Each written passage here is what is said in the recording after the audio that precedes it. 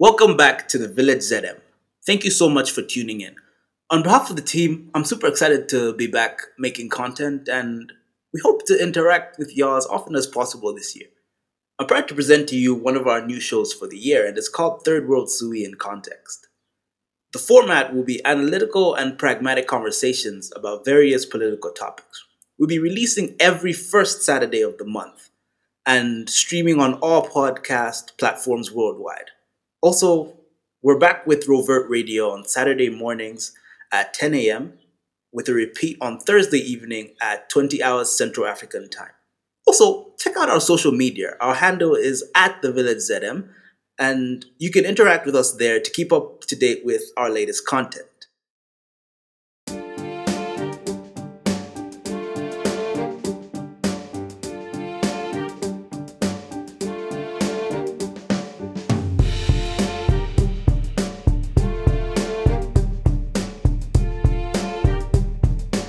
Now listen, there is nothing strong hold.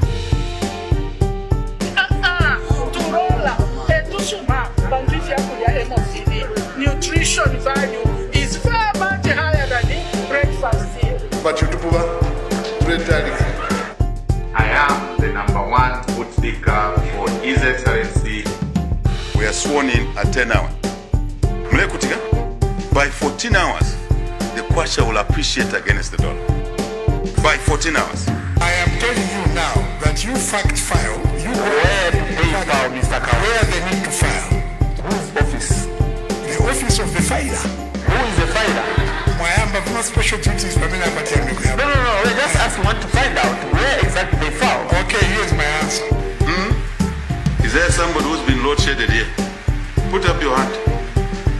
It's because of the work we are doing behind the scenes. We are here to participate to win Excel. Alright, so to set the context for this episode, our topic today is economic development. And in this episode, we'll be having a conversation primarily about three things. First up, we'll be talking about the cost of living versus inflation. Thereafter, we'll have a conversation on democratizing globalization. And our conclusion will come up as we discuss economic development in theory. And I have two very interesting people who I'll be bringing on for this conversation. So stay tuned. Before we get started, I'd like to share an interesting fact with you. The term Third World traces its history to the Cold War. It's a name that was used to define countries in the non-aligned movement. That is, countries that remain neutral in the conflict between NATO in the West and the Warsaw Pact in the East. Let's start the discussion with an argument on inflation versus the cost of living. The New Dawn government has praised itself for single-digit inflation, but single-digit inflation needs to be looked at in context. Single-digit inflation means that things are less bad, not necessarily good, in the context of the increase of prices. So considering the cost of living, the basic needs and nutrition basket for Zambia sits around 8,000 to 9,000 kwacha. It tends to fluctuate, but that's a rough figure that would be accurate for a family of five. When compared to the levels of income for the average Zambian, this basic needs and nutrition basket is expensive, to say the least. Since August 2021, the price of petroleum has risen by close to 85%. In fact, as at 28th February 2023, the increase for diesel is actually over 90%. So either we have some creative accounting going on with this inflation calculation, or maybe petroleum isn't factored at all, which is super weird, but I digress. Either way, this would render inflation as a useless economic indicator in our context. There is a story from a few weeks ago, this would be around mid-January, early February, where the president visited a marketplace on the north side of Lusaka. I believe the place is called Chaisa. And in typical style, he gestured the party symbol Zambia Forward, which the UPND is famous for gesturing. And a group of people responded to this in a very Actually, it's a heartbreaking response to say the least. I have it on good account that the people were gesturing to their stomachs, gestures of hunger. I can only imagine the pain and suffering that everyday people feel. Working women and men whose deepest desire is to have a better life. Human beings who deserve to be represented by people who have their best interests at heart and not the interests of corporations and age old institutions whose primary concern seems to be to just enrich themselves. How can we achieve equity in economic development? How can we ensure that no one gets left behind? After all, we're only as strong as our most vulnerable link. So, to you, the audience, what do you think? The greatest opportunity for economic development is globalization. The caveat? The greatest threat to our economic development is globalization. So, how can we gain an equitable benefit for the people of Zambia? I think we can achieve this by democratizing globalization. Democratizing means to make something accessible to everyone. So think of this in the context of globalization. With no due respect, with all due respect to economists who live and die by comparative advantage and all that, y'all need to think outside the ceteris paribus. It's been almost 1,000 years since folks set sail looking for spices and worlds to colonize. Evidently, this whole process has been pain for the marginalized, the indigenous peoples, all shades of black and brown. My critique on the learned is this: how could you be complicit in perpetuating systems of oppression? How could you actively play a part in keeping people in these vicious cycles of poverty? This is a really complex thing, but I think that policymakers need to reconsider their approach towards how we interact with globalization, especially when it comes to protecting the most vulnerable people of our society. To put this all in perspective, did you know that it's easier to move an avocado, one avocado, than to move a person looking for an opportunity to have a better life across borders and oceans?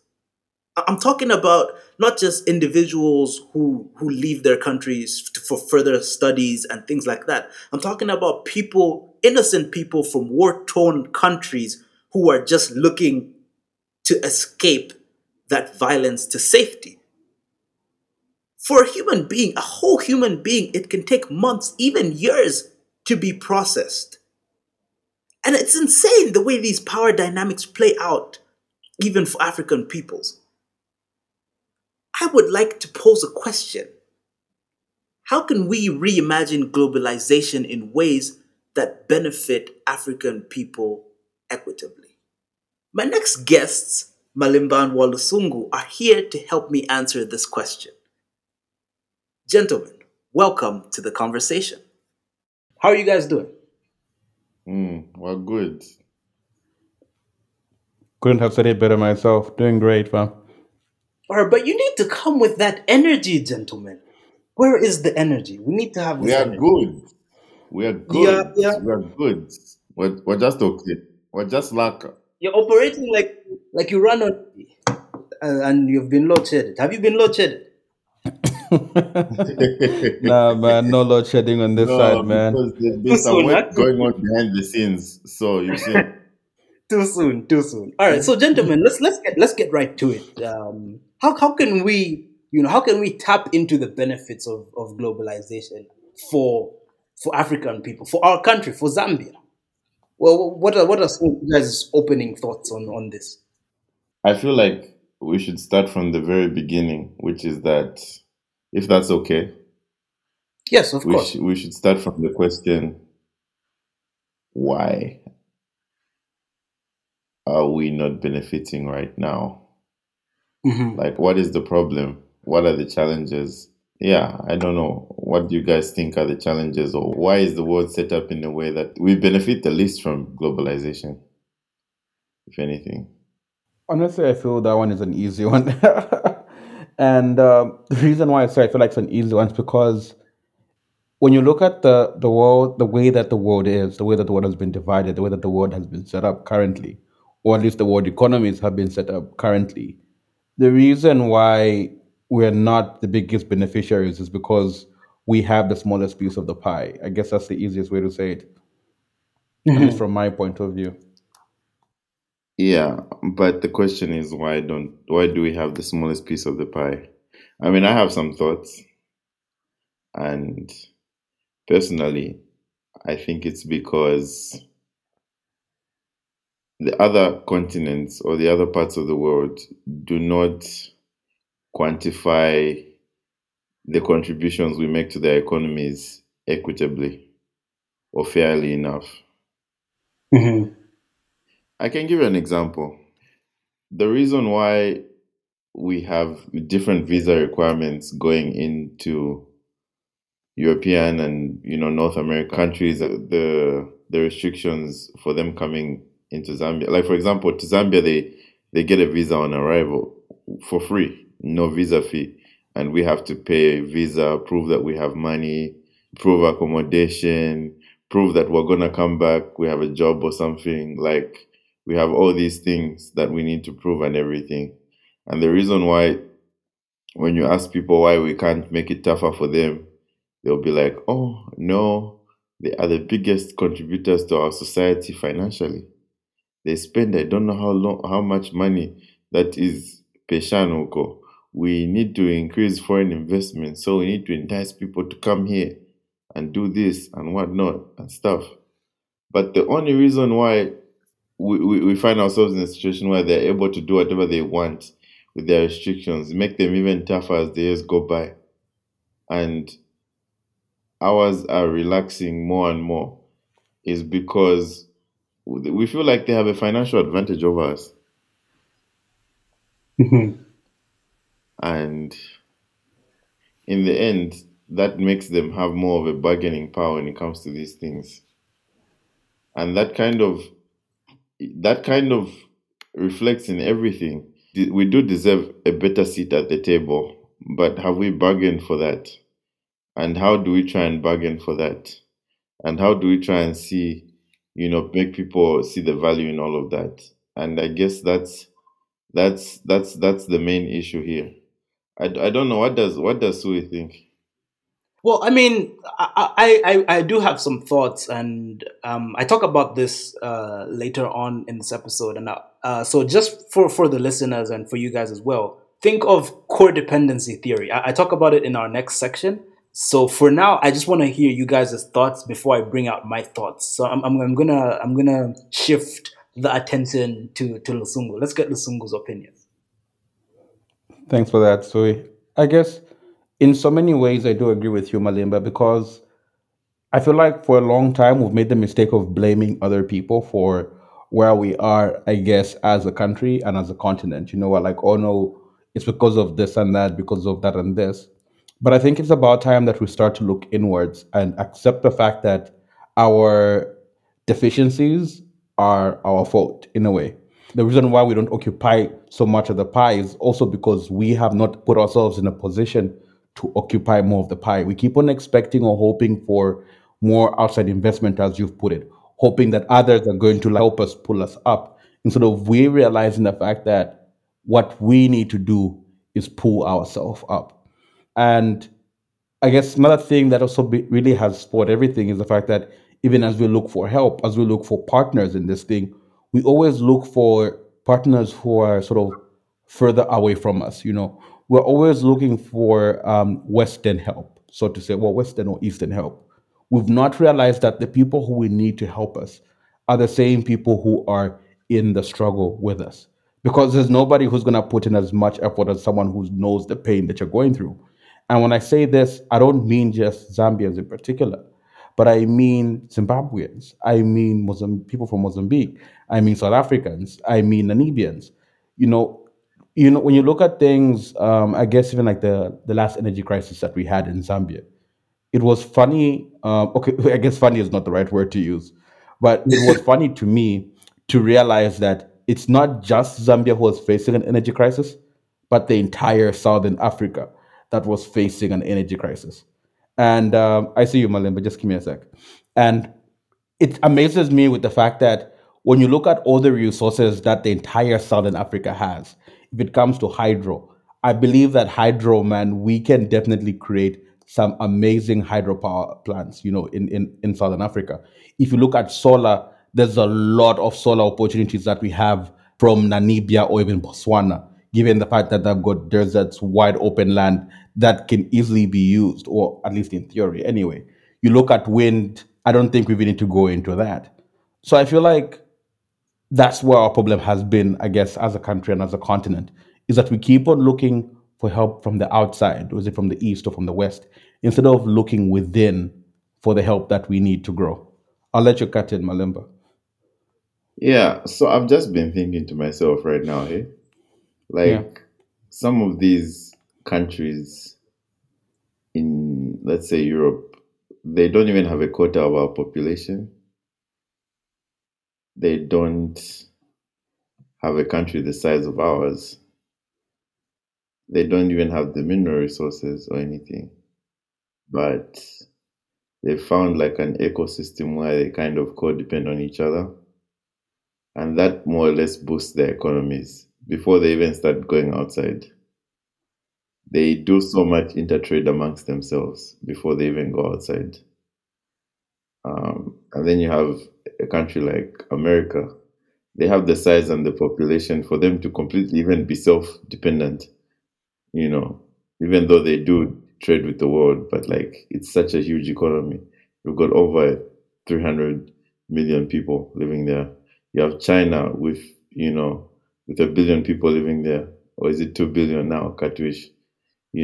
So it's like all these other places have, you know, they've leveraged capacity or leveraged, ec- yeah, they've leveraged capacity to more or less have their own ecosystem that they coexist in before they start going outwards.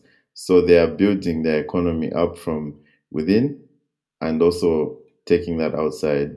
And I feel like at the end of the day, that's kind of one thing that we kind of need to work on as a continent. I was having a conversation with one of my friends who's from Ghana, and we're talking about how we kind of need to have a proper free trade and free movement area. And she's like, maybe for ECOWAS that would work. Maybe we can do that in our region. And in my head, I'm like, bro, we already have that. It's not working. Mhm. You know, first of all, it's not being Yeah. implemented well. But second of all, like we can do so much with instead of having like maybe around three. I don't want to get the wrong number of the number of people in SADC countries, but basically we have 2 billion people living in Africa. You know, I can safely say that we have 2 billion people living in Africa. No, Mhm. actually, we have 1.2 billion. As I say, not being sure on your math, but anyway, it's good you corrected yourself. Yeah, we have 1.2 billion people living in Africa, which is the population of China. You get me? Nope. Less than the population of China. Yes. Here are the stats for you anyway. So Asia is number one at 4 billion. Africa is number two at 1.3 billion. Europe is third at 700 million. Then you've got North America, which is at about 600 million. Okay, fair enough. Looking at the numbers aside, the other thing that you mentioned is the resources that we do have. Even though we don't exactly have the numbers as they do, we definitely do have resources or natural resources that sort of they need, natural resources that help drive those nations, or natural resources that we can use to drive ourselves. So I feel like in terms of potential, maybe the numbers, yeah, they don't add up. But like you said, we still have other things and other places where it counts. If you look at the area as well, that also gives us more potential. Hmm. Yeah, definitely, definitely. I mean, the way I see it, it's really just about making the most of the resources that we have at our disposal. Definitely. I think that's what it is. And I feel like that's one thing that it seems like we have not been able to do properly, I guess, as a continent, not been able to do as a nation. Because you look at what Zambia and copper, our relationship with copper, which has been the thing that we've been exporting the most over the past few years, even when we were raking in however much we were raking in, like when we're raking in like at our peak, or just from exporting anyway, we never realized that there is more we can do with copper than exporting it as a raw material. We never made moves or never made what do you call it, plays to look and see what does the world need this copper for, and how can we produce it so that instead of we selling the same copper at, say, I don't know if you know what a good round number would be. Anyway, let's say instead of us selling this raw material at a cheap price, how about we work on it, we finish it up, and then we sell out the finished product? Because it's the same thing I think that we've spoken about earlier, or I think that even one of my teachers must have mentioned at some point, how we make copper, we sell the copper, and then we go out and import copper wires. Like, how does that make sense? How does that how does that come around and how does that work? Why didn't we have the initiative to think and be like, okay, we need copper wires. Why not use this copper and make copper wires? And while we're at it, let's sell copper wires to people outside. I feel like we need to start to realize our own potential more, look inwards more, and see our own deficiencies and try to work on those deficiencies.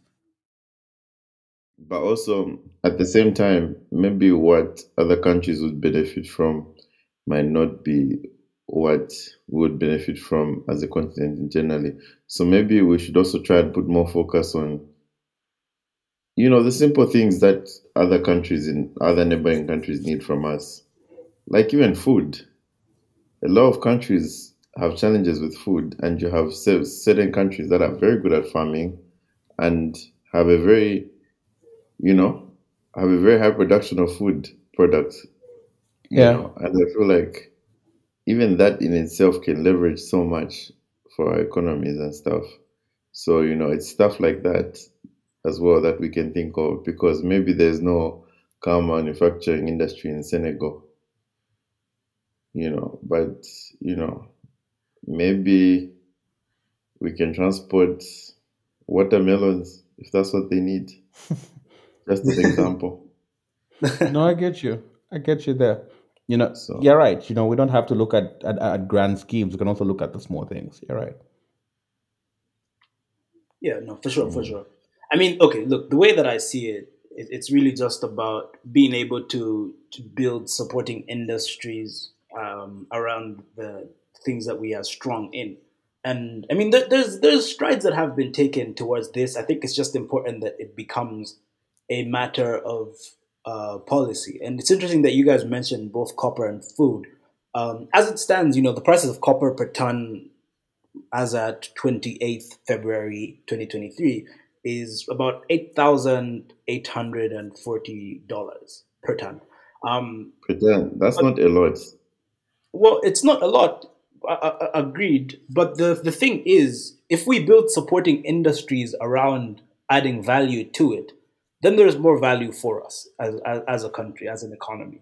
So that's one Yeah. piece of it. And then looking at food, I mean, we really just need to make effort. And again, it comes back to just political will. Do our current leaders have the capability to strengthen the ecosystem? And this is an interesting one that I want to share with you guys. There's an energy drink by Trade Kings. I think it's by Trade Kings. Yeah, it's called Silver Power, and it costs five Hmm. kwacha in Lusaka. And in DRC, the same energy drink goes for $2.50. That's close to 50 kwacha. That's that's a lot. That's a lot of money. I mean, Yeah. obviously logistics costs, but the point is there's a market for goods that are produced in Zambia in our neighboring countries, and so we need to be able to leverage that and use it to support our own domestic economy. Definitely, definitely, there is. There is. You know, I like how you first started by mentioning the price of the copper. Also, I'm gonna move around a little bit. Um, which which market set up the price for the copper? Where were you quoting the price from? Well, so this is just, I think it's set in the London Metal Exchange, if I'm not mistaken. There we go. There we go. That's what I wanted to hear. The London Meta Exchange. You know, it's strides like this that I feel like have also, in a way, we've allowed ourselves to be taken advantage of. I'm not sure what metals London produces, but while we allow economists, foreign economists, to set the prices of these things and still keep control and have not made any attempts to take back control of it is something that I don't understand. Maybe it's also because I also don't understand the entire London Metal Exchange itself. But I'm also wondering why we haven't, as a continent, try to separate ourselves or create like our own market. Or I don't know if it's a market or a service or whatever. Why haven't we made our own, Zambian Metal Exchange, the Lusaka Metal Exchange? Why do we still rely on the London Metal Exchange? Or is that something that's going away from this conversation? No, I mean that's a good question. I mean, it brings us back to the core of this conversation, which is about democratizing globalization. I mean, clearly there's a benefit there that accrues to the West that we don't quite get, because that's the same case for emeralds that are mined in Zambia and all these other precious stones. So I mean, I guess it's power dynamics. It's power dynamics. But it goes back to why are the power dynamics like that? Well, as we said, I feel like it's still ourselves. We've not claimed that. You know what I mean? We've let somebody make that. It's a thing of where I think of late, or was it like in our history, we have been. Anyway, that's another conversation. But in our history, there's a way how we tend not to challenge the status quo. Where it comes from, that's another conversation. But we've got that history of not challenging the status quo. And I feel like that's why it comes from. It's a thing of where like it's what we've known, it's what we've been told it is, and we take it for a fact that that's what it should be. Instead of we questioning and asking ourselves, why is it that way? Who does it benefit? And why does it benefit the people that are not, I don't even know how to even finish it, but why does it benefit the wrong people? You know what I mean? Right? Like why is there a system in place that is meant to squeeze me who's producing this good?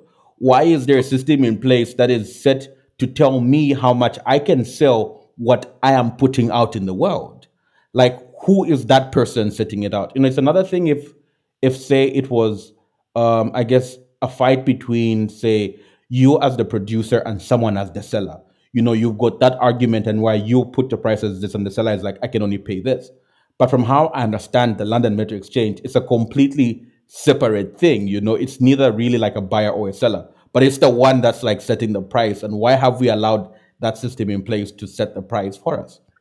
If we want to sell our copper more than the London Metal Exchange, let's sell it more. If people want to go and buy out elsewhere at a cheaper price, let them do it. If the market is not enough for them, then let them come to us who can give them, as much as we have. Sorry, I feel like I'm rambling now. I feel like I'm rambling now. Sorry, No, man. I'm taking over. I have a question. Do you think that our current government is capable of coming out of the London Metal Exchange and trying to find another way of trading? Do you think they have the courage to do that? I think the solution is diplomatic pragmatism. There's a way that we can get a a better seat on the world stage. I think that we're kind of sitting on the floor, and we don't really have a chair in the auditorium. And it's about getting first the chair for yourself, and then getting closer to the front. That's the way that I would answer that. But how do we get a seat? I feel like personally, the best way for us to get that seat is for us to realize that we are stronger together than we are divided. On our own, I guess, as a nation, it may be tough and extremely tricky. But I feel like if we're to come together as a continent, or at least as a strong, region at the very least. I feel like that gives us a better chance to get a seat, eventually hoping for that united Africa, to be able to get something done together and be able to realize the strength that we have, together as a united Africa. But I feel like that's one route that we can take, by putting, by coming together and just working on it together. Or as an individual, tricky. Yeah, true, true. Um, well, I think it's definitely something to think about, to ponder, and yeah. Just in the interest of time, can I just get you guys' as closing thoughts on this um, as we move on to the next segment? Mm, my closing thoughts is uh, I really hope that we start to rethink our diplomatic relations and how we go about them. We should maintain our strong ties with all these countries, but I think we need to be treated better and we need to start thinking of ways we can do that because I think that's something that's not prioritized at the moment. And it's very concerning, in my opinion. Hmm. Oh, that's true. Thank you so much for your insights. Lusungu, any thoughts from you? I think when it comes to me, how I see, I guess my closing thoughts would be to realize our potential, not as individuals, but as a community. Realize that we're stronger together than we are apart. And only once we decide to start working together, putting everything that we can into our goals, ambitions, and dreams, only then can we take back control and stop people from taking advantage of us the way they've done in the past. It's okay, not sorry. Yeah, let me end there. Let me end there. All right. Thank you both so much for your insights. I think, look, ultimately, diplomatic pragmatism is about achieving the third world dream, which is being in a position where we have, the so-called big boys in the West and the East fighting for influence and essentially accruing the benefits of both sides. That ultimately we need to position ourselves in a way that allows us to have two cakes and eat them both. Before we continue, I'd like to share an interesting fact with you. Did you know that South Africa's ANC set up its headquarters in Lusaka, Zambia in the 1960s after it was exiled from South Africa?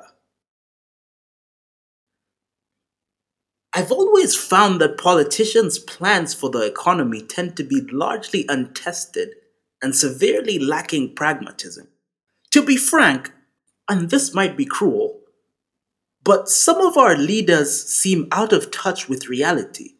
I think this has been quite prevalent in Zambia's recent history. There's a theory by an American economist from the 1960s called Walt Rostow. Rostow theorized five stages of economic growth from the quote unquote traditional society through to the age of high mass consumption. Shopping malls literally everywhere and all that. Does that sound familiar? Case in point, the city of Lusaka. Rostow's model is based on America and Europe.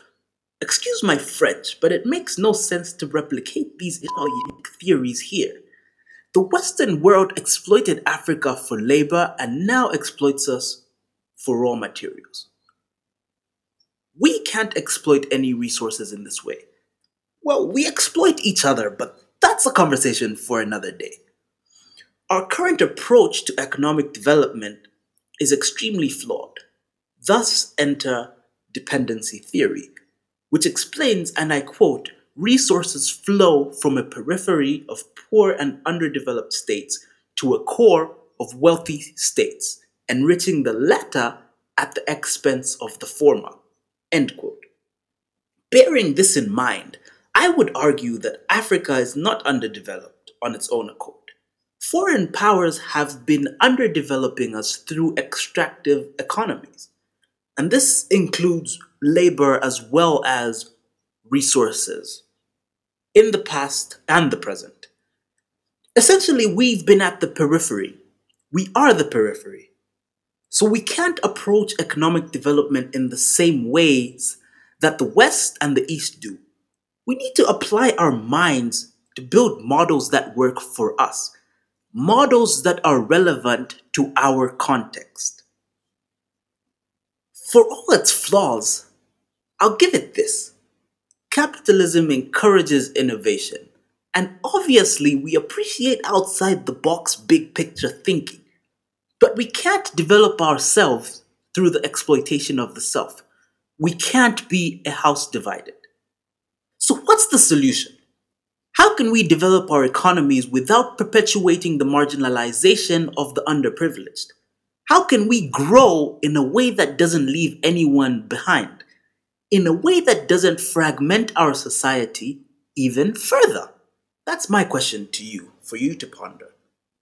So feel free to get in touch with us on our social media. You can send us an email, direct message, anything, because I'm genuinely curious to hear your thoughts and your opinions. During the few moments that we have left, I want to have an off the cuff chat between you and I, just us. I think we should talk about social democracy and a pathway to evolution in our economy. This is a huge undertaking that requires us to literally reimagine a world where humanity is king, where we prioritize, the quality of life of everyone without leaving anybody behind. I'm going to talk you through my perspective, not only from a microeconomic standpoint, but also big picture macroeconomic context. I really just want to share what I think we could do to build our nation for ourselves, as social democrats. Feel free to stop me if you have any questions, yeah? Okay, cool. So, the way that I see it, it's just a few pieces that I want to chat about on the microeconomic side. And it's interesting, when you think about consumer behavior, it's income and prices in some sort of strange equation that I think economists would really enjoy. But I don't want to get too technical on that. But really, the way that I see these two things interacting with each other, especially in our country, is we have issues with affordability, the cost of living, like we talked about earlier. And part of this, I think, stems from the fact that our incomes are low. So that's something to consider. And I think I'll talk about it a little bit more when I look at the bigger macroeconomic context. I just wanted to bring this up. Looking at, our market structure, there is a huge disparity in the power between local and international businesses. And I was doing some research a few years ago, and as it turns out, Zambia's economy is 90% based on foreign direct investment, which means that only 10% of the wealth in the country is held by indigenous Zambians, roughly 10%. And this is extremely low because what it means essentially is that all these international firms, quite all right, they are creating employment opportunities, but they're not fully invested in improving the country as much as a domestic individual would. They are here to earn a profit and extract it. And that's something that we really need to consider when it comes to empowering indigenous businesses in Zambia. Another piece within the market structure framework has to do with productivity. And this is going to tie in a little bit later when I mentioned the macroeconomic side, but I just thought it would be good to just introduce it now so that you're already thinking about it as the conversation carries on. Another piece, I think this will be the last piece on the microeconomic side that I'm going to bring up, and it's to do with regulatory framework. This is issues related to the cost of doing business, economic and environmental impact, labor laws, and taxes. I think that there is a lot of room for improvement in this space. There's been a lot of good strides made in reducing the cost of doing business with things like the one-stop shop and the single licensing systems that the Business Regulatory Review Agency has been pushing. But there needs to be more political will, more political support for these agencies in order to advance, the business sector, the private sector, particularly for indigenous businesses. And I'm going to keep bringing this up because it's important for us to be truly empowered as indigenous Zambians. Now, moving on, I think it's important to not take up too much time on the smaller details because really this is just a conversation between us, just sharing ideas. And so when we consider things like GDP on the macro side, I think it's important for us to consider that empowerment offered to citizens must be pragmatic rather than token empowerment. It shouldn't be for political gain, but rather it should be sustainable gain. It should be something that's able to foster consistency and growth, not just to appease and earn votes.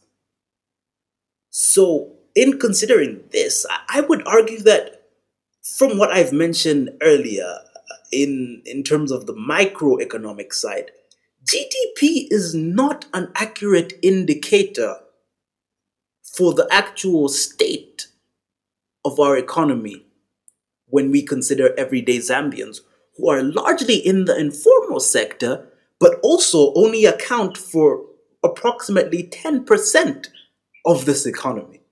Obviously, it could correlate in the sense that growth in GDP means a growth in that 10% and growth in the informal sector, but it shouldn't be something that we pat ourselves on the back for. That's my core argument. The next piece I think is related to unemployment. And I think in general, we need to have a transition from job creation to value creation. There are several people, primarily in the civil service, who go to work every day and do tasks that I think are carried out in a very inefficient manner. I think that we need to trim down our civil service and allow people to create value in the private sector. Obviously, this would require us to have a stable business environment, but I think that this is a goal for us to aspire to in the years to come. Another piece on the macroeconomic side in evaluating this is our balance of trade. We've seen how the kwacha has depreciated against the dollar and how sensitive we are to the prices of copper. What we need to consider then is to optimize the things that we import. We don't have to import everything. We can build industry around the goods that are primarily consumed by people here and work on generating capacity for production so that we don't have to constantly be importing the things that we can produce for ourselves. By the same token, it's important for us to consider ways in which to increase the amount of exports that we can produce, the amount of things that can earn us foreign currency. This is something that policymakers need to carefully consider and build an ecosystem around because this is a pathway towards prosperity, being able to take advantage of our capabilities and improve them. I think obviously there's certain factors, macroeconomic factors that we can't quite control, like global economic conditions. We've just come out of a pandemic, and this had a strong influence on trade and investment, also had an influence on consumer spending. However, I believe that there are ways that we can be prudent and pragmatic in the way that we respond to these issues. We've also had the war in Ukraine that has affected the global economy as well, affecting prices of various commodities internationally. However, I think that we tend to find ourselves in a position where our leaders and politicians use these as excuses for their own lack of preparedness. And I think that going forward, this is something that we can't accept anymore. We must be proactive rather than reactive. We must have measures put in place to protect us as best we can from external factors. We need to do the best we can to be masters of our own fate. I think before I end this piece, I just want to talk a little bit about demographics. And this is really in the context of equity. I think that our economy, and this is basically the crux of social democracy as I see it, our economy needs to improve access to education and healthcare. That's number one. If we do these things, we then allow people to confidently go out in the world with the skills that they need to do the best that they can and create the most value for themselves and for the country. And part of this equity is also related to income distribution. We need to ensure that we have gender parity. We need to ensure that women are not negatively affected should they choose to bear children. Their careers should not be set back in that sense. And also, they should not lose the opportunity to advance themselves because they choose to start a family. And so these are cultural issues that require us to rewire our brains and ensure that equity comes first in everything and anything that we do.